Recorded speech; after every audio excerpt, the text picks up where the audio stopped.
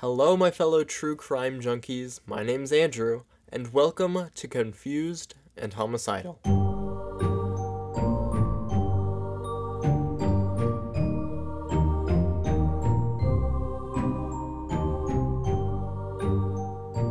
Hi, welcome back, or welcome if you're new. This is going to be a solo-sode. Tori is not available to record at the moment, which is totally fine. This is just an episode to cool off after some more severe cases. So this one's just kind of a chiller episode. It's not super dark, but I think it will be a lot of fun. So without further ado, this case, or what we're going to be talking about today, is called the Eastern State Penitentiary. It is said to be one of the most haunted places in America. So we're going to go over the history a little bit, how it was formed, who built it, and then some of the major events, like some of the major violence and riots, and all of that good stuff. And then we'll go into the hauntings, and I will explain why it is so haunted.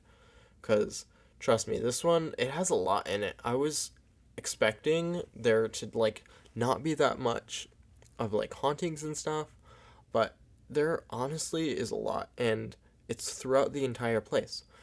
So stay tuned. I'm sure it will be great.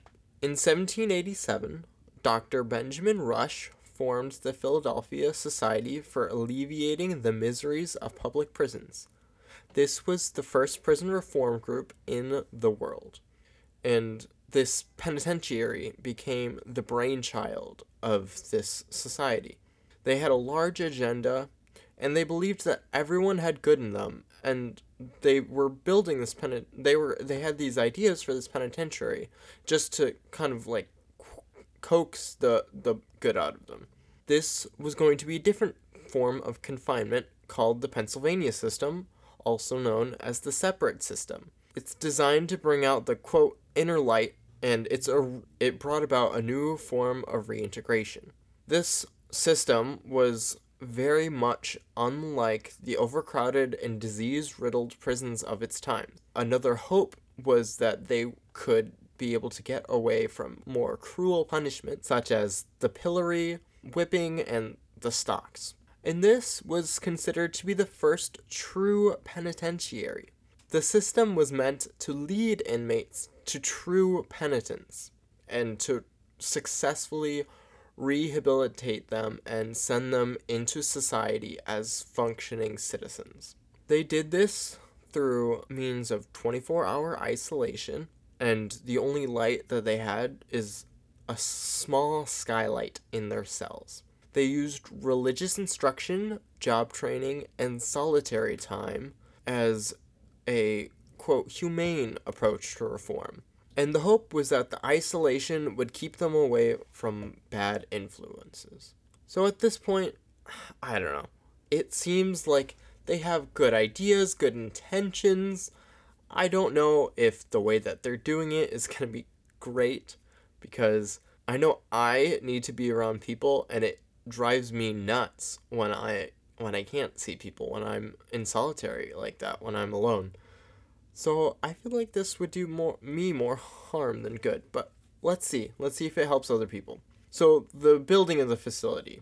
There was actually a contest to see whose design for the penitentiary was the best, and young Englishman John Haviland actually won. He had very ambitious plans, especially for that time period, and he actually won $100 for winning, which is pretty cool. I think that's a really cool idea to kind of, make a contest. That way we get multiple designs, and then you can choose which is the best, instead of just a single design that you might not think is the best, and you're stuck with that one person, but it just sounded kind of fun. So that was kind of cool. So after Haviland's design won, the state purchased 12 acres of land and appropriated $800,000 for construction. That's a lot of money. I looked it up and did the conversion rates, That's over $15 million for today, which in today's money, which doesn't seem like that much, but it was a lot at the time. It's still a fair amount today. Construction officially started in 1922, and in 7 years later, in 1829, the prison was officially opened. Charles Williams arrived at the Eastern State Penitentiary as inmate number 1. He was a poor farmer that was sentenced to 2 years for stealing a horse. And this event was officially the grand opening of the Eastern State Penitentiary. Because of this, it attracted tons of attention, huge crowds. And most of this was because of the grand architecture of the design. It was a radial plan, which basically means it's a circular plan that emanated from a singular point. So the best way to imagine this is imagine a wagon wheel. It's kind of a big circle on the outside and a small circle on the inside, and all of the spokes are coming out from that small circle on the inside. It was just like that, except the outside was not a wheel. It was, in fact, a big square or rectangular. But it was really cool designs. And we're actually going to have pictures of it up on our social medias, which I'll talk about that at the end of the episode where you can go and find it. But it's a really cool design, and I thought it was great. But this also allowed for guards to monitor the entire prison from just one central hub in the middle, which I thought was really cool. It had grand architecture, but it also had more modern amenities, such as heating and indoor plumbing, while at this time, most other people, especially, noted that the president was still chucking his pee out the window. And so it was just great leaps in innovation, and it was just really cool. So 14 years after construction began, in 1836, construction of the original design for the penitentiary is officially complete. There are 7 cell blocks in total, and this was meant to fulfill the need for 250 prisoners.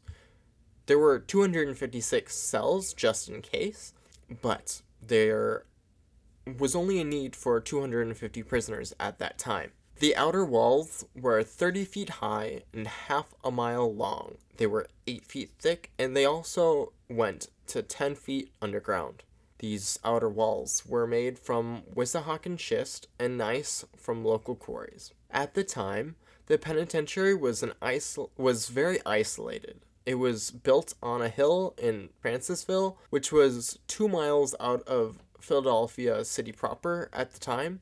That eventually later changed as Philadelphia grew and grew around the penitentiary and actually kind of swallowed the penitentiary and just went around it. But this penitentiary was built on what used to be a cherry orchard, and this was a very purposeful design because you could see the penitentiary for miles and miles around. The neo-Gothic design of the facade was meant to inspire fear in the hearts of those that could see it. It was designed to be a crime deterrent. This was not the place that you wanted to be. They wanted to stop crime, obviously. So it was designed to remind immigrants of harsh punishments that happened back in European jail systems, because around this time, this area was a lot of immigrants. And so it was built to kind of look like a castle, and in fact, it actually had battlements and arrow slits, both of which were just a facade and actually not functioning. But it just goes to show the lengths that they went to try to remind them of the European system that they came from, which was a very, very harsh system of cruel punishments. And this is what they were trying to avoid with this penitentiary, but they were also trying to deter crime at this point. While it may have looked very scary from the outside, the inside was designed to rehabilitate the inmates. The cells were cathedral barrel vaulted. They had cathedral barrel vaulted cells and also vaulted corridor ceilings. So basically what that means is that the ceilings were rounded and high instead of like the low, cramped spaces that most other jails at that time were used to. This architecture was meant to conjure thoughts of second chances and of forgiveness. It was meant to be it was meant to give the prisoner and the inmates a very positive, uplifting, hopeful feeling. And the cells also had a skylight as their only source of light to the room. To get to the main corridor, there were small feeding holes instead of big main doors. This was mostly a security concern so that inmates could not access the main halls very easily. All entering and exiting from cells were from the back of the cell, and they had personal exercise yards outside back through those doors. And the feeding holes were also used to give supplies such as tools, books, and other things that inmates would need. Now, here is where I like the whole idea of the penitentiary and trying a new system of reformation and trying to get people to reform and actually be penitent of what they've done. But this is where I don't really agree with I think that they caused more harm than good. Inmates were kept in solitary confinement, and there was a very, very strict silence policy in place. You could not talk, you could not hum, you could not mumble, you couldn't do anything like. And they were also kept in their cell for 23 hours a day. The only time that they were let out was they were only let out twice a day for 30-minute exercise sessions in their personal exercise yards. And that sounds great. They got to get out and exercise. It doesn't sound great that they're in their cell for 23 hours a day, but at least they got to exercise. It sounds great, right? Well, not quite, because in order to go out, the inmates were forced to be hooded. So the penitentiary claimed that this was so that they wouldn't be recognized after release, but it was more than that. It was so that the inmates would not know the layout of the prison. And there's also a picture of one of these hoods on our socials, so go check that out. It's really, really an interesting picture. It looks very crude, but it just goes to show you the very real situation that was this penitentiary. Inmates, in order to keep the strict solitary, they were never allowed to exercise at the same time as their neighbor. This was to avoid them talking, coming up with plans to escape, it was to keep them in complete isolation and solitude no matter what. And the yards were also searched before and after exercise to ensure that no contraband of any sort or any sort of communication was allowed in. While in their cells, inmates were taught trades as a means of rehabilitation, in thoughts that they could be productive citizens after release. The trades that they were taught included cobbling, weaving, and canning. And this is what they started out as. And it sounds good in that they're trying to teach them these things so that they can become great citizens once they get out, but I don't know, it's something about it doesn't rub me quite right. And they again were trying to get away from the old systems of punishment, so they had new forms of punishment. They didn't have any corporal punishment, but the punishment that they did inflict was they reduced the amount of food that inmates were allowed, and also they shortened the exercise time. Those at least were the official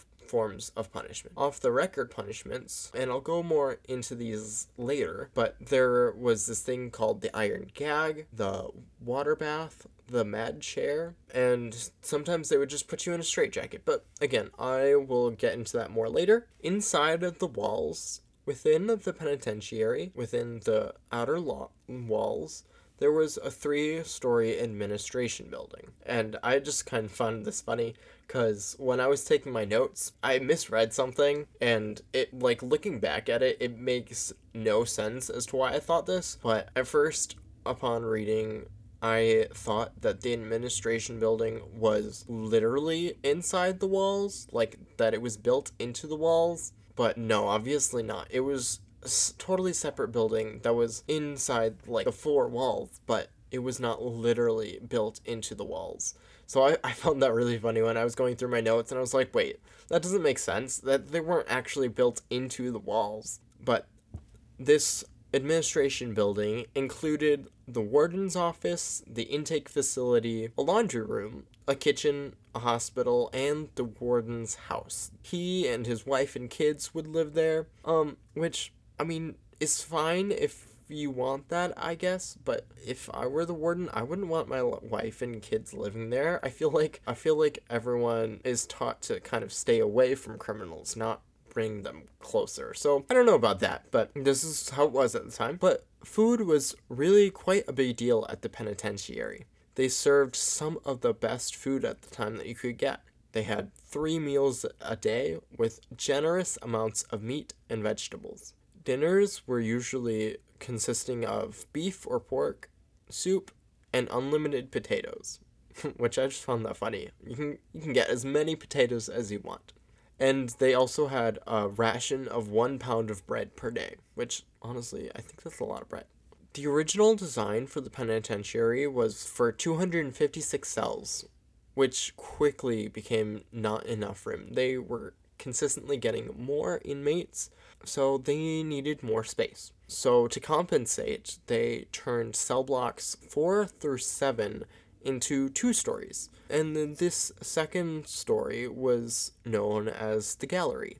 And the problem with these are the gallery cells had no exercise yards, so they just stayed in their cell and they had nowhere to go. And also the first floor cells underneath them, their skylights didn't work very well, so they were pretty much in the dark because you just had like the residual light that was peeking down from through a whole other room, and it wasn't great. This penitentiary was said to be inescapable, which whenever anything says like it can't be done, it's inescapable, it's unsinkable, it's unbreakable, it always seems to be the exact opposite of that. It was the same in this case. It was definitely not inescapable. The first inmate to attempt to escape was named William Hamilton, and this happened in 1832. He was arrested for stealing pigs, and he somehow gained trust throughout the penitentiary, and he was actually assigned to be the warden's personal waiter. And yes, this was against the solitary confinement rules, but apparently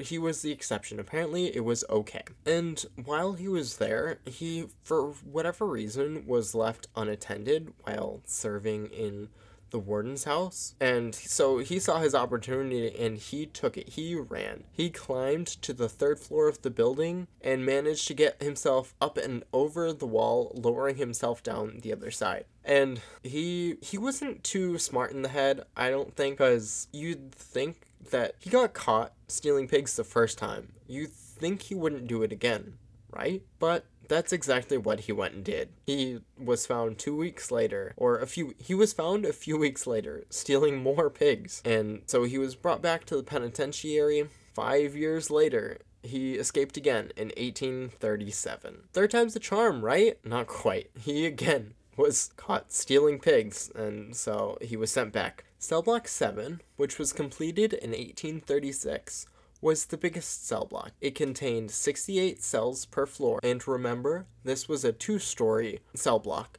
so there were a total of 136 cells. That's just kind of a fun fact. And in 1842, this guy named Charles Dickens actually visited, and he was actually given access to the inmates as well as the prison grounds itself, and he actually wrote about his experiences in a book called American Notes. He was very critical of the system, saying, quote, "The system here is rigid, strict, and hopeless solitary confinement.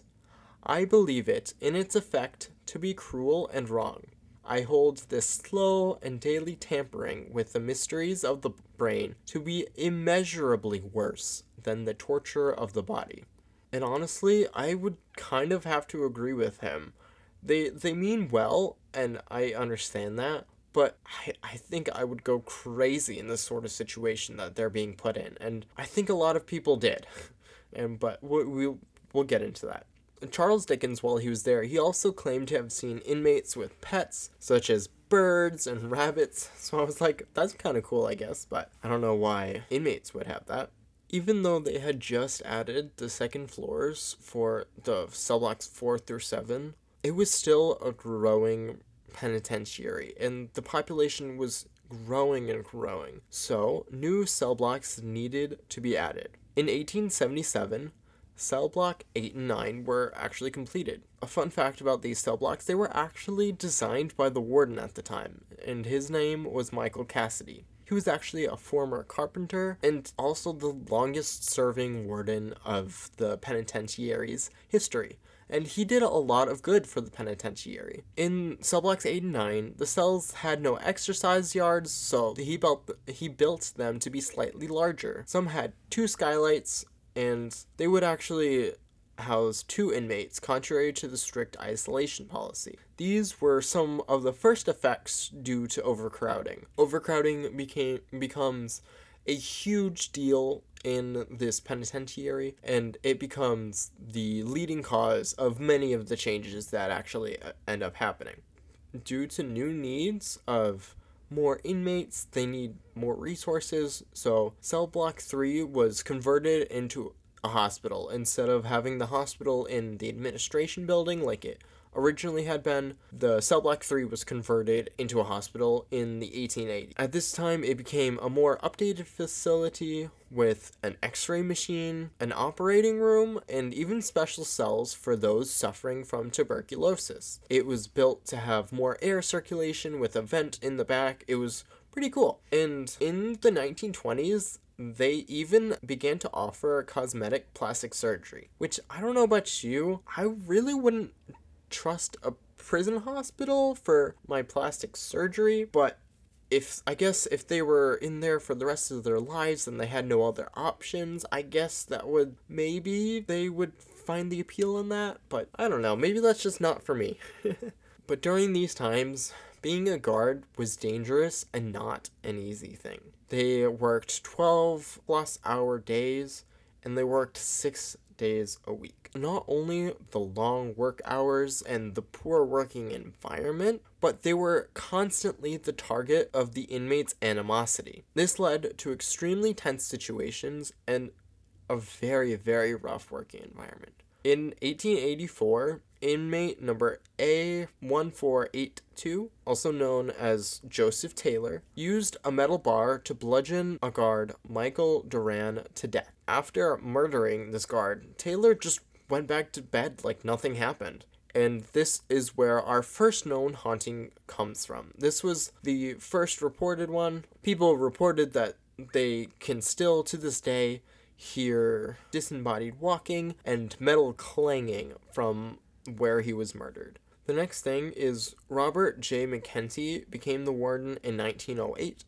and he served until 1923. Due to overcrowding, increased levels of aggression and violence, and other circumstances, a lot began to change under his administration. In 1911, cell block 12 was completed. This was the first 3-story cell blocks. It had 40 cells a floor for a total of 120 cells. Throughout the entire prison, this came out to 885 cells. But these cells were very different. In order to optimize space, the ceilings were no longer vaulted, so they were flat ceilings, and they were more the cramped style that the whole rest of the American prison system was at that point in time. And these cells also did not have skylights. They just had small slits in the windows. So there was not as much light, and the cells were a lot smaller. And this led to, in 1913, the Pennsylvania system was abandoned, and the congregate system was adopted. So basically, there is no more solitary isolation. They're allowed to work, they're allowed to see people now, there are no more hoods when they're going out, and this really drove lots and lots and lots of change through the penitentiary. This was also the true turning point from a true penitentiary into a very overcrowded prison. This change had to come not only because of the overcrowding, but how expensive solitary was and how much manpower and space it needed. It just was not sustainable for them at this point in time. And also, the type of criminal that was being housed in the penitentiary was also changed drastically. What were once petty thieves and pig stealers and stuff like that were now murderers and rapists. In 1928, out of the 1,753 inmates housed there, the most common crime was murder. Violence, corruption, and drug dealing ran rampant throughout the prison. And remember, this penitentiary was only supposed to hold 250 people. So now it has 1,753. That's like a lot.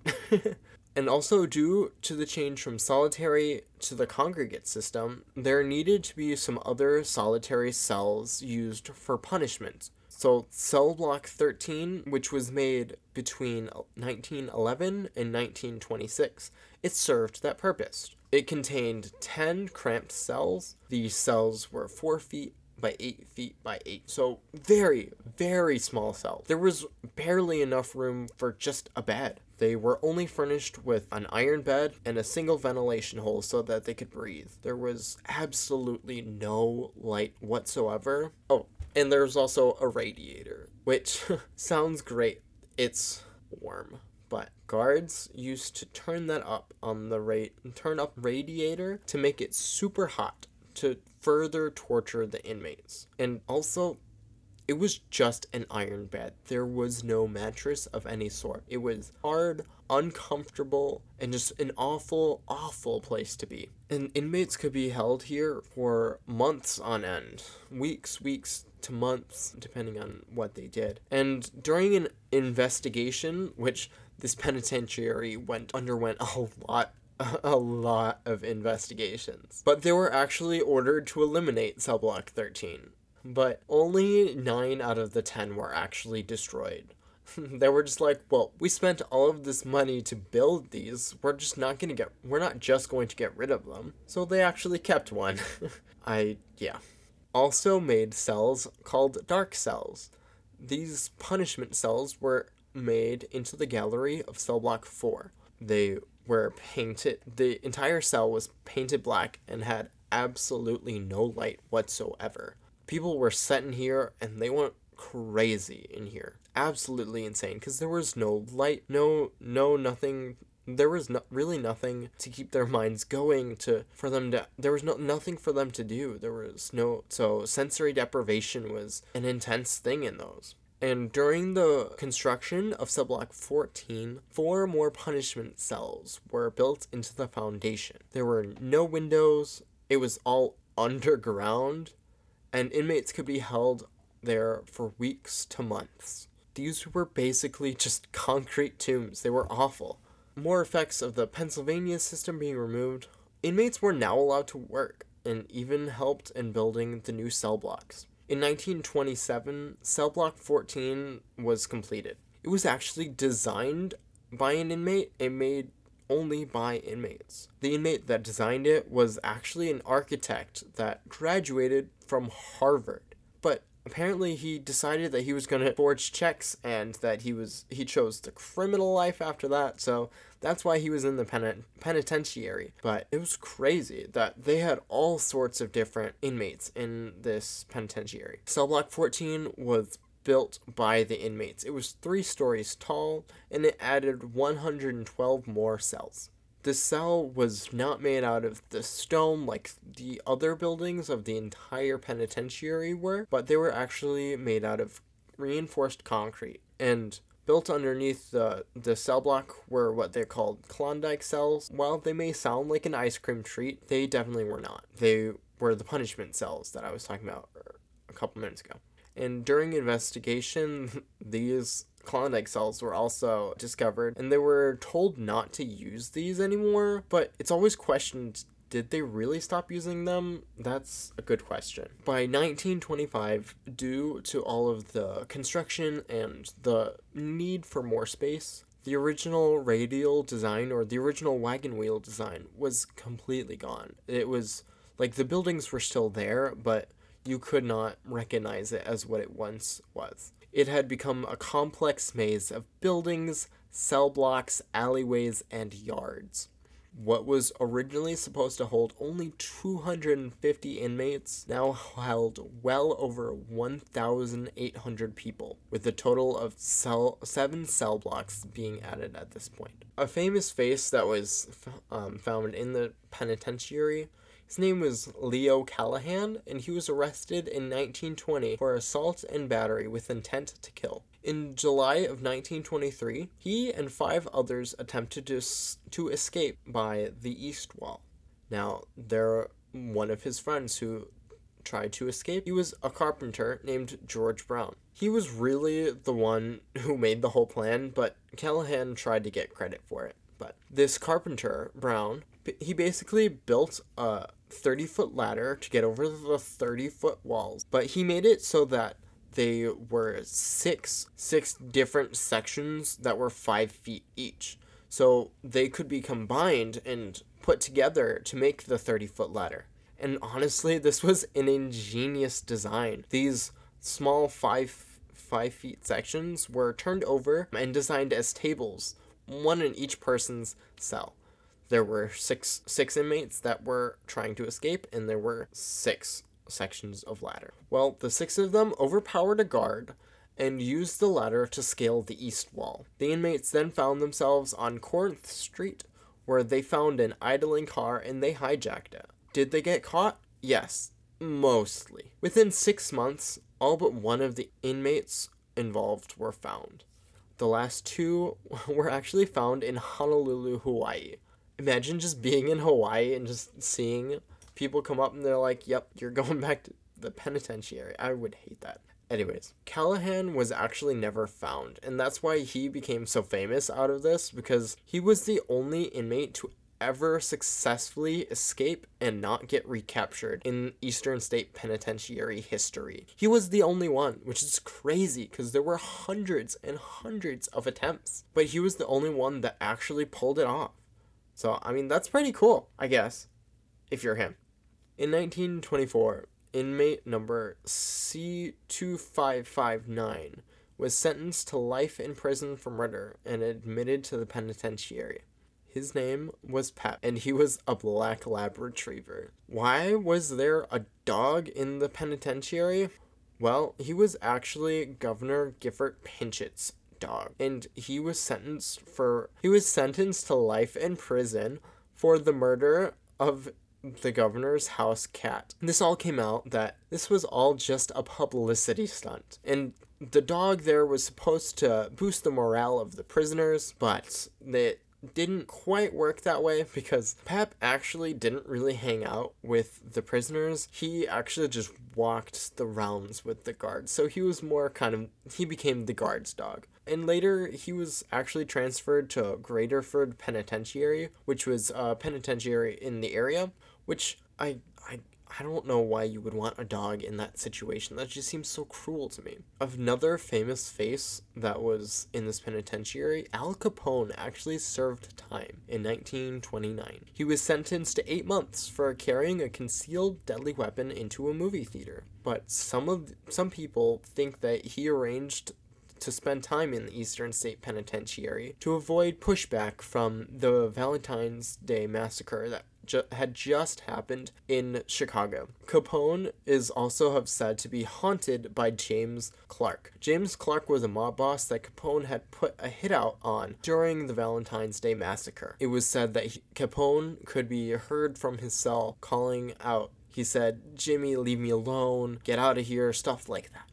But Capone's cell, while he was there, was actually very luxurious. He was said to have a polished desk, a desk lamp, there were paintings decorating the walls, he had a radio, he had an armchair, he had a rug. It was so furnished and so nice compared to all of the other cells in there. Just some fun facts, he actually bought new uniforms for the penitentiary baseball team while he was there, and he also had his tonsils removed in the operating room, which is just a kind of a cool piece of history that I thought was interesting.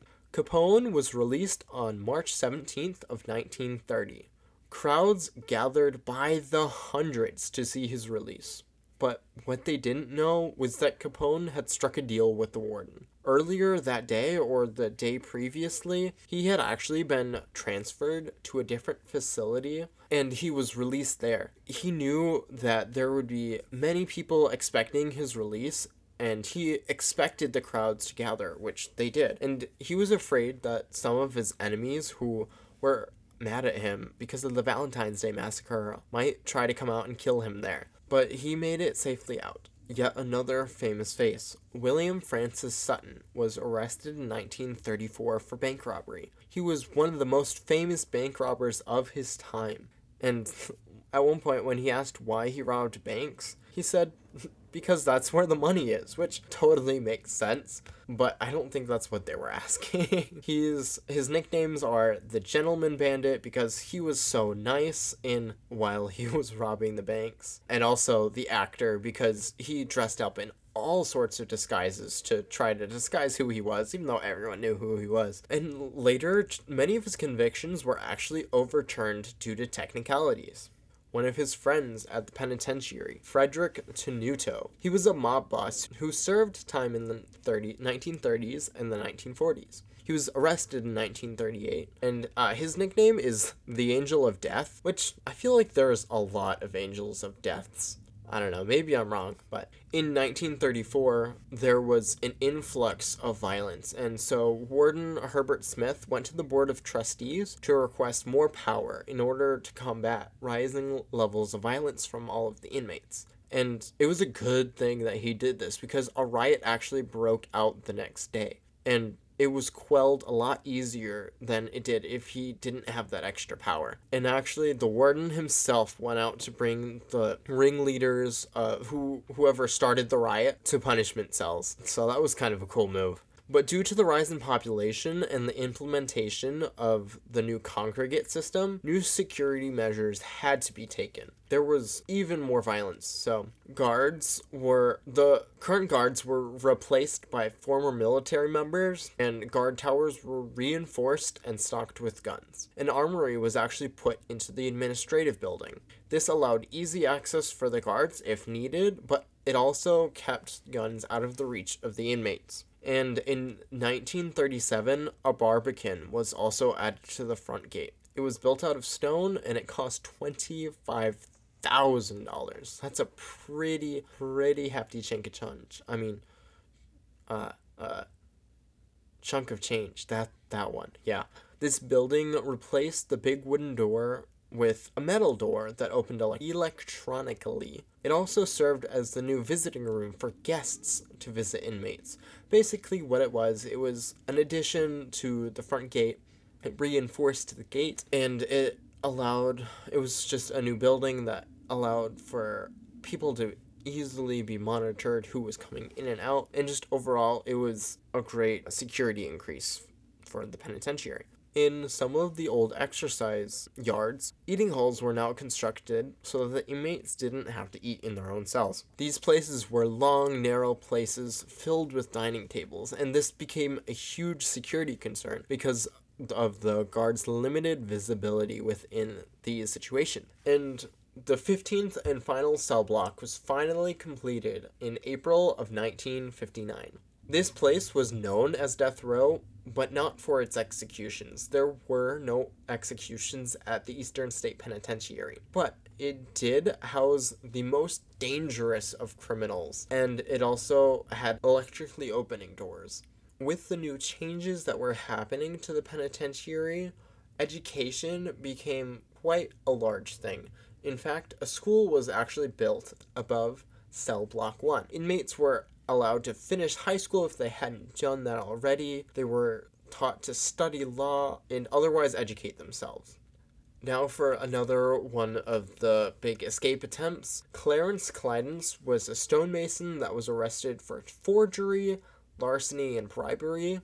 And one day he saw a storage facility, and he's like, "Hey guard, I want that to be my cell." He somehow convinced the guard that he was gonna clean it up and use it as his own cell. And somehow the guards let it happen. So he moved in to that and turned it into cell number 68. While in there, he did eventually get a roommate, but this is where the escape attempt happened. So he used spoons and cans and other instruments like that to slowly create a tunnel to escape from. And he actually made a mold of his own face to put it on his bed to make it look like he was sleeping, even though he wasn't. He was trying to make his way out of there. And he actually also made a removable panel to hide the entrance to the tunnel. So honestly, that's a really ingenious idea, and I don't know how it happened, how he did it, but so the guards had no idea that there was this tunnel. And the tunnel, when it was finished, was actually surprisingly complex. It went 15 feet down into the ground. It was 97 feet long. It actually had electrical lighting and fans in the tunnel. Like, what?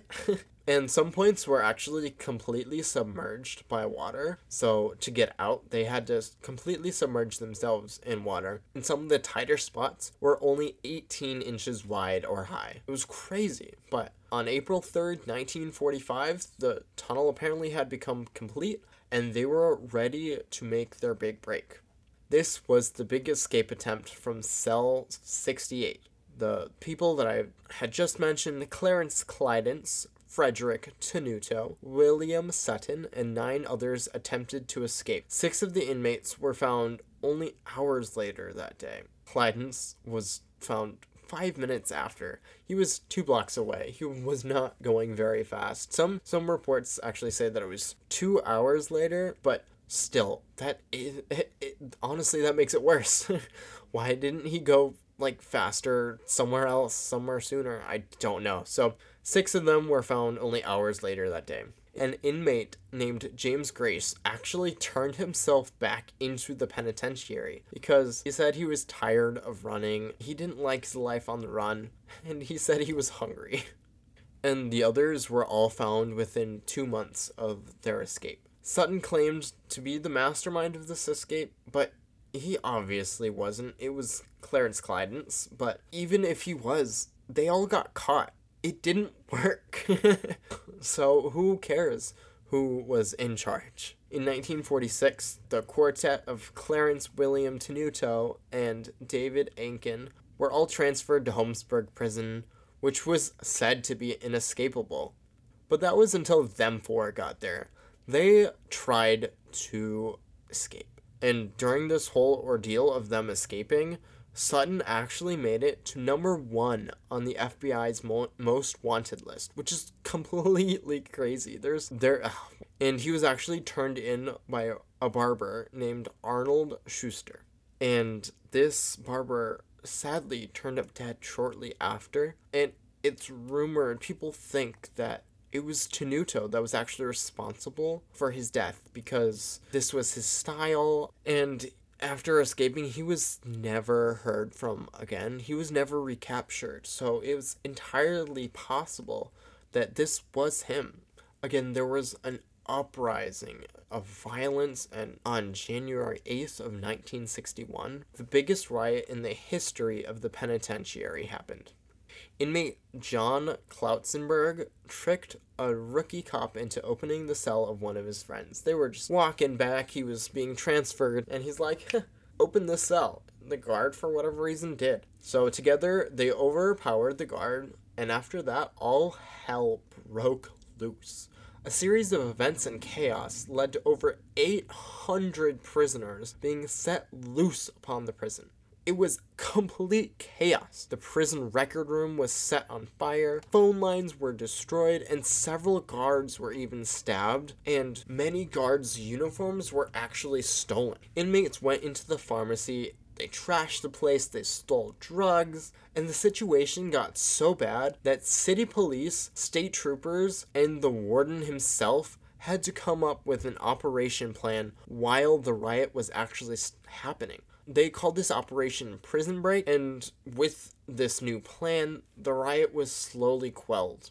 The bad side of this was that inmates and guards were both locked up. They all got thrown into cells because everyone had no idea who was who. There were so many inmates that had stolen guards' uniforms, so they really couldn't tell who was who. And when I was taking notes, I was handwriting them, and my handwriting is not the best, and so I thought it was really funny that I wrote stolen uniforms, but it totally looked like I wrote they stole unicorns. Yeah, I'm crazy. It's fine. It's fine. It's fine. But this whole riot was actually just a really bad attempt to escape. The inmates attempting to escape were planning to steal a truck and to escape during the chaos. But by the time that they got to the garage where the trucks were parked, the police had already arrived on scene and had quickly stopped them. Miraculously, no inmates died in this riot, although one was severely hurt. He had a crushed skull, most likely from the strike of a guard's baton, and his head was almost completely caved in, and he was not expected to make it. His family was called that night, his last rites were read to him, but he actually held on for a little bit longer. But this riot was one of the final nails in the coffin of the Eastern State Penitentiary. It had become extremely overcrowded, there was so much violence, and it was no longer an up-to-date facility. And it cost so much money to keep it operational. It was also an unwanted figure in the face of everyone surrounding it. At this point, the city completely surrounded the penitentiary, and what was once 2 miles out of city proper was now in the heart of the city. And with all this increased violence and all of that, it had become an increasingly more dangerous place, not only for inside the prison, but also with all of the prison escapes. It became a serious hazard for the population outside of the walls around it. While it was still an operating facility in 1965, it was actually declared a National Historic Landmark, which is pretty cool. But not long after that, in 1971, it finally closed its doors after 142 years of operation. And it was abandoned while the government tried to figure out what to do with it. Any inmates that were remaining at the penitentiary were transferred to the state correctional facility at Graterford. And many people had lots of ideas about things that they could do with this ruined penitentiary, but none of them were actually that great.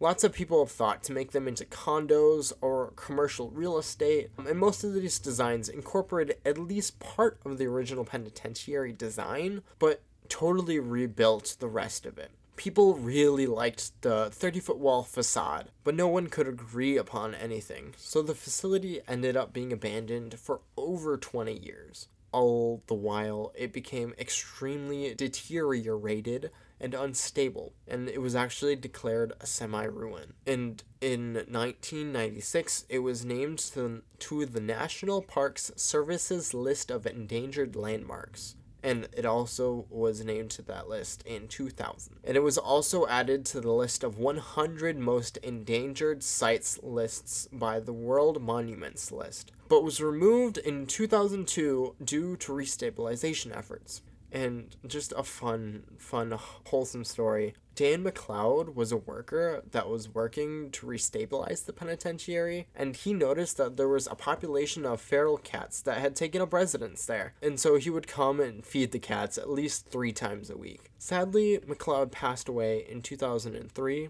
and in 2004, artist Linda Brenner made a sculpture named Ghost Cat. It was dedicated to not only the cat population, but also the cat man, Dan McLeod. Today's goal for the penitentiary is to preserve it as a stabilized ruin, and actually selected areas have actually been restored, but it's too great a project to restore the entire thing, and would be way too expensive to do that.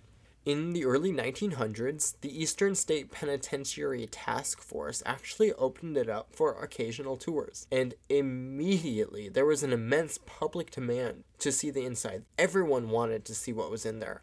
Heck, I want to see what's in there. And officially, it opened for tours in 1990. At this point, visitors were required to wear hard hats and sign waivers due to the instability of the building. And thankfully, you don't have to wear a hard hat or sign a waiver anymore. since the ruins are restabilized. But today's tours now feature an audio tour, guided tours, as well as special events. It attracts over 150,000 visitors a year, eager to see the penitentiary and to hopefully see a glimpse of a ghost. In 1991, there was actually a huge Halloween celebration in there, and it has now become an annual thing that starts in late September. It is said to be one of the top 10 best haunted houses, and there's an actual reunion between those that used to be inmates, guards, or workers.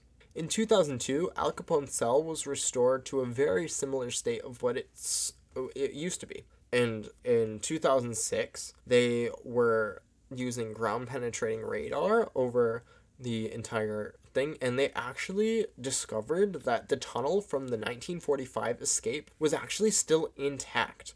The penitentiary had said that they filled it with sand and sealed both sides, but obviously they had not. It was still there. It was pretty much intact to this day. And in fact, there was still evidence of the fans and lights that they had used. But this place sounds like a really cool place. They have all sorts of Halloween events, and I don't know about you, but I really love spooky season, and I really want to go there. That being said, let's get into the hauntings a little bit. Again, this was said to be one of the most haunted places in all of America, and this was probably due to the lack of contact from other humans due to the solitary confinement, and this caused so many people to go absolutely insane. Some people even described the Eastern State Penitentiary as hell on earth. It had a strict isolation policy, a strict silence policy. They were only bathed once every 2 weeks, and they were under other very harsh conditions. The punishments, as I briefly mentioned them before, but they were the iron gag, which was the most deadly torture that they used. It was an iron collar that actually clamped to your tongue, and they handcuffed your hands behind your head and like above and behind your head, and they attached that to the thing in your mouth. So the more you struggled to move, the more it absolutely wrecked your tongue. And some people even like their tongues were completely ripped out. And there was actually one confirmed death from the iron gag, but there are so many more that are rumored to have been because of this torture. The next form of punishment was the water bath. Inmates were stripped naked and then forced to dip themselves in ice-cold water. After that, they were hung from a wall outside in winter-like conditions. They would be stuck there for days and weeks on end, and they would only get taken down once there was a layer of ice that had formed on their body. Seneca Plinley was a man that actually underwent the ice bath treatment, and before that, he was a completely normal man. He was completely sane, but he underwent the water bath treatment and was released shortly after, where he was diagnosed incurably insane. The water bath had completely broken his mind. So this form of torture completely breaks you. Speaking of completely breaking someone and making them completely insane, our next form of torture that they used was the mad chair. Inmates were usually gagged and strapped to this chair with tight leather straps. And they were strapped so tightly, they actually cut off circulation to many limbs. And because of this, a lot of arms, legs, fingers, they actually had to be amputated off because there was so little circulation to that that tissue died. They would be strapped to this chair for days with no food, and many lost their minds because of this, hence the name mad chair. Imagine the panic that you would feel after just a little loss of circulation. If you have pinched your arm the wrong way or whatever, there's such a panic that you have. I know I do. And our last form of torture that they would use is the straitjacket. Inmates would be put into a straitjacket and would be put in one of the punishment isolation cells where they would not be able to move. More reasons that there could be hauntings at the penitentiary. During its 142 years of operation, there were over 50 suicides and dozens of murders. There were actually over 1,000 deaths in the death ledger held by the penitentiary. And wouldn't you guess, the most common causes of death were illness, suicide, and murder. Those are all things that usually contribute to hauntings. So that's even more evidence of what potentially this place might be haunted. Reports date back to the 1940s, claiming to hear eerie, disembodied noises throughout the entire penitentiary. Full-body apparitions with sacks over their head roam aimlessly around. Visitors to the penitentiary claim to hear giggles, weeps, and even whispers, as well as disembodied footsteps, wails, as in people getting tortured, kind of like screaming out for help, and orbs and streaks of light that appear and disappear. And some visitors have even claimed to hear someone calling their name or tapping them on their shoulder, followed by loud sadistic laughter. And there's totally no one there at all. Cell block doors can reportedly be heard opening and slamming closed at random where there is nobody around. There are reports of furniture getting dragged around when no one's actually moved them, and they've heard stones or large objects rolling on the roof. And also, people will randomly fall sick while visiting the penitentiary, and these are all signs of the paranormal. Each cell block also has their own type of haunting. Cell block 4, there are visions of ghastly faces. In cell block 6, there are often shadowy figures that can be seen darting along the walls. In cell block 7, you can hear a baby screaming. In cell block 8, in cell 49, this is where Joseph Havel killed George Kopp with a pair of scissors, and it's said that George can be heard and seen in his cell to this day. In cell block 12, it's known for echoing disembodied voices and cackling laughter. In cell block 15, which is the death row, there is whispers, screams that can be heard, and there's also a running shadowy figure. Also, in one of the guard towers, a silhouette of a guard can be seen.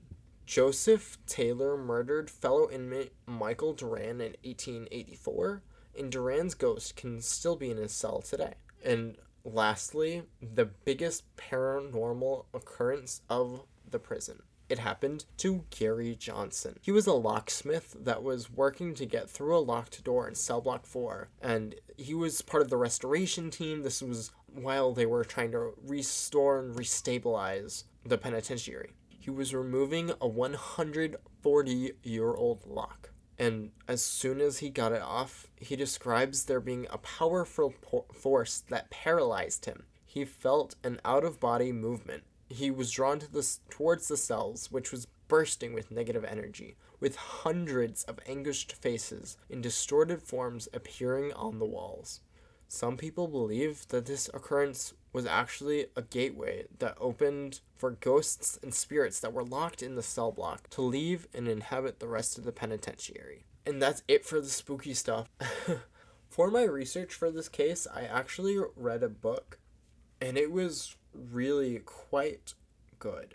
I really enjoyed it. It had a lot of pictures, which I always enjoy a book with pictures. So it's really interesting because not only you can see like what they're talking about, and it was really cool. It's called Eastern State Penitentiary, Images of America, and it was written by Francis X. Dolan. So if you're really interested by this and you want to see more of what I was just talking about, you can please go read that book. It's a really, really fascinating book. It has even more information than all of the stuff that I just spewed out at you. But overall, it's really cool, and it's a really cool book. So go check that out. It's really, really quite cool. But this place really sounds cool, and I really want to go and visit it at some point. Too bad I don't live closer to there, or else I totally would go and see it out. But they still have tours, so hopefully I'll be able to go there at some point. And maybe, who knows, maybe I'll even see a ghost maybe I'll even have a ghastly experience. Who knows? Alright, well that's all I have for today. I really hope you enjoyed that. I know I had tons of fun researching this and putting it all together for you guys. So, that being said, I want to know if you guys believe in ghosts or not. Or if you, I don't want to say, or if you're like me who just thinks that they're fun, because I think ghosts are fun. I don't know if I entirely believe in them or not. I'm not sure. I really don't know. I haven't really had an experience like that before, so I have no room to say that for sure yes or for sure no. But I want to know what you guys think. So you can email us at cnhpod@gmail.com. You can also just email us, let us know anything we want to know what you guys are thinking. If you have case suggestions, please write them there. We are completely open to case suggestions. Or if you just want to start a conversation, please, we will respond. We are happy to do that. We also have other socials where you can check out pictures of what we were just talking about. If you are more of a visual person, it's all there. So we have an Instagram at CNHpod. We have a Twitter at CNHpodcast. And we have a Facebook at CNHpod. And we also have a TikTok. It's at CNHpod. Again, we post pictures of new episodes, and we also do teasers for teasing what the next episode might be. So it's a lot of fun, so please check those out. I had tons of fun recording this episode, and I hope you guys really enjoyed it too. That's all I have for today, so thank you all for listening, and I will see you next time, I guess. So, alright, bye!